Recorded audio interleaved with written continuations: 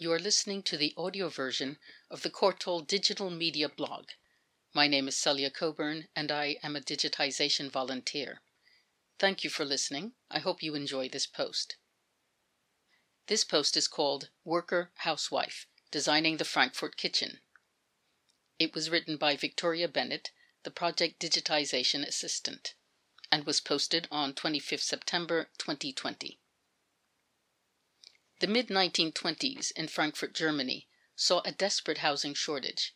The First World War had swept through the city a few years prior, leaving the need for much of its housing to be rebuilt.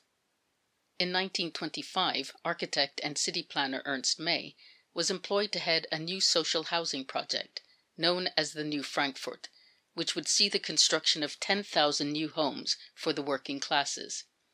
It would be the largest social housing project of the Weimar years. A modernist designer with utopian ideals, May saw the New Frankfurt project as an opportunity for increased domestic liberation through design. Inspired by the emerging theories of efficiency engineering and household rationalization, ideas which promoted the time-saving possibilities of better object placement and applied them to the home, May believed that a well-designed home could make life easier for its occupants. He enlisted the help of Margarete Schulte-Lihotzky, Austria's first female architect and fellow efficiency advocate, to design a new and thoroughly modern kitchen befitting of this vision.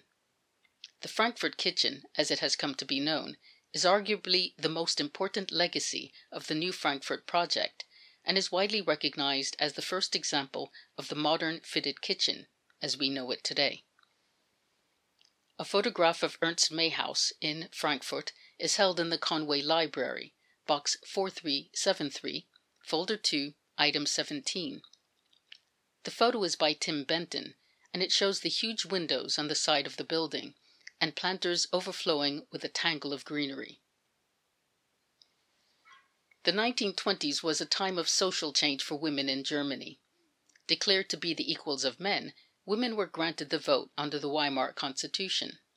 Increasingly, women were single, working, and less interested in family life, and the figure of the new woman emerged as a symbol, with her shorter hair and traditionally unfeminine attire depicting this shift. The new woman symbolized a lifestyle of work and leisure, following the expansion of employment and education opportunities that became available to women during the war. However, many took an aversion to this new sense of female independence. Conservatives worried about the long-term effect the new woman might have on traditional values. As more women were in university than men, male joblessness was high and the birth rate had dropped. Fewer women were working as servants, and so many middle-class homes also found themselves at a loss. A coalition of interest groups began to steadily form, seeking to readdress the women's place as being in the home, and the idea of the professional housewife emerged, using efficiency engineering, specifically its scientific language and approach, to intellectualize the idea of housekeeping. Suddenly, the same notion of rationalization, so embraced by modernist architects for its critique of traditional design, was being used in socio-political terms to argue that the home would provide a suitable and modern experience for women, and, thanks to its new methodology, would be held in the same regard as a man's professional work. This campaign to reaffirm the domestic sphere resulted in the introduction of a state policy called female redomestication, and education and employment options for women were largely diminished once again as they returned to the home. Back in Frankfurt, Lihotzky was designing her efficient kitchen. She consulted housewives and experts, drew inspiration from the spatial design of factory floors and train dining cars, and studied psychological and material evaluations. She realized that by placing the sink, stove, and workspaces in a triangle, less time was spent walking between each. Her final design came pre-equipped, for the first time, with built-in storage, a gas stove, fold-down ironing board, adjustable ceiling light, and a swivel stool. It was the first German kitchen with electricity. Efficiency was in every detail. The cupboards were painted blue, as it was understood to be fly repellent. Cutting surfaces were made from beech to resist staining and knife marks. Aluminium chutes were designed to hold staples such as flour and sugar for easy storage and pouring. The floor space, measuring in at just 1.9 by 3.44 meters, was decreed optimum for carrying out the tasks therein, and the room could be shut away with its sliding door. Another photograph by Tim Benton in the Conway Library is an interior view of the Frankfurt kitchen, held in box 4374, folder 1, item 34. The photograph captures how the kitchen was designed to minimize unnecessary walking, with plenty of built-in storage, and the overhead lamp shines brightly. Lihotzky's kitchen was designed as a gleaming embrace of technology and the future. It waved goodbye to the time-consuming and labor-intensive traditional kitchen, poorly ventilated, dimly lit, disorganized, and badly furnished. Lihotzky had optimized domesticity. She would later say that by doing so, it acted very well as propaganda for the bourgeois ideas of the time that a woman essentially worked at home in the kitchen, and was aware that her gender as designer added to this narrative. Nevertheless, she would describe her time spent on the new Frankfurt project as amongst a group that stood up for certain principles and architectural ideas and fought for them uncompromisingly. How was it possible for such different interpretations of efficiency, conservative ideas of redomestication and modernist ideas of liberation through design, to coexist? The answer lies in a 1923 book by author and housewife Christine Frederick titled Household Engineering, Scientific Management in the Home, which has been referred to as the Bible of Progressive Architects of the 1920s. Couldn't we standardize dishwashing by raising the height of the sink? Did we not waste time and needless walking in poorly arranged kitchens? I came to earnestly believe that scientific management could and must solve housework problems, as it had already solved other work problems. This quote from the introduction of Household Engineering begins a rallying cry for improved health, design, and efficiency in the home. Frederick coined the concept of scientific home management after she began to apply the same principles used by her husband, who worked as an efficiency engineer, to her work as housewife, realizing its time-saving potential. Her husband's profession gave her writing credence and an ideological slant. With better working practices, the housewife would be freer. Architects used the practical advice in household engineering and applied it to their floor plans, and May and Lihotzky recognized the evolutionary role that considered design could have for the occupants of their social housing. However, this is perhaps where the crossover of progressive design and domestication ends. While household engineering explores in detail how best to carry out housework, it takes a less radical approach towards who will be doing this work.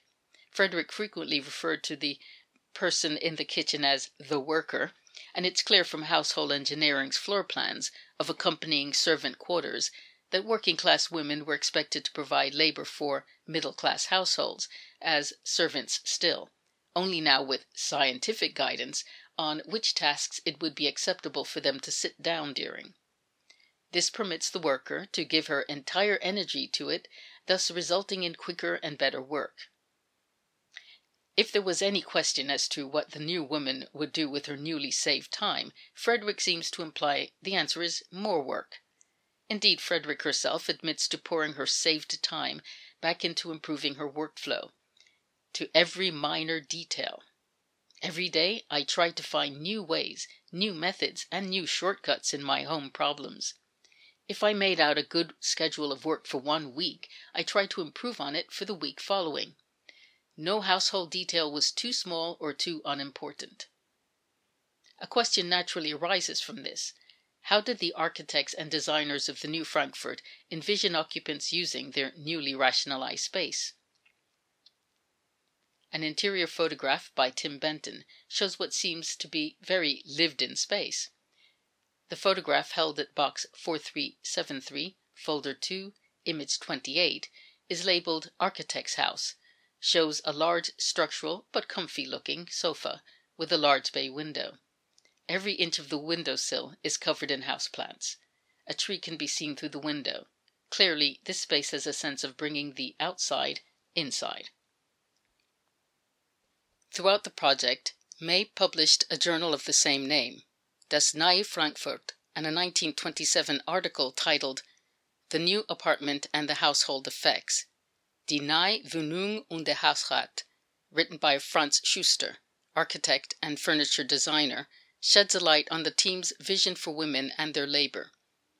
It suggests intellectual pastimes in place of housework, and views the latter as unimportant and to be done quickly through improved efficiency. The woman no longer wants to spend the entire day cleaning the house and doing meaningless things. She wants to be able to take part in contemporary intellectual life and must be able to survive in the economic competition. She can no longer afford to waste her thought and effort on trivial things, whether she is a mother or wife or on her own. She wants to be a valuable comrade in arms in the building of a new era.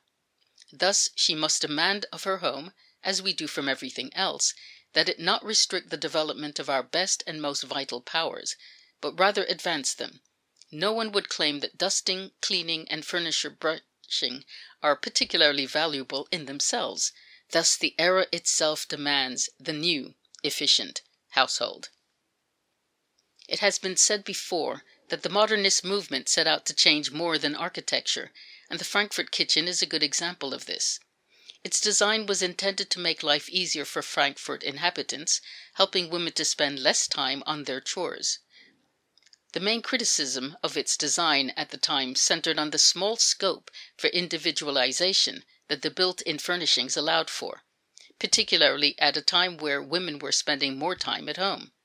However, Lihotzky has maintained that herself and the wider Frankfurt team consider the efficient kitchen an emancipatory space, describing it as a modern laboratory where work was able to be done as quickly as possible.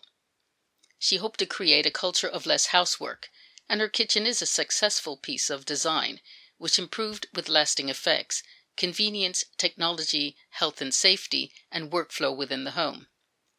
It would go on to influence kitchen design through to current day, and it served as Lihotzky's contribution to the issue of housework. The Frankfurt kitchen provided a means rather than an end to a problem. However, it did so by designing a vision of the future where efficiency equated to greater freedoms, both leisurely and intellectually, so that when society was ready to move in the same direction, the structures for positive change would be already in place.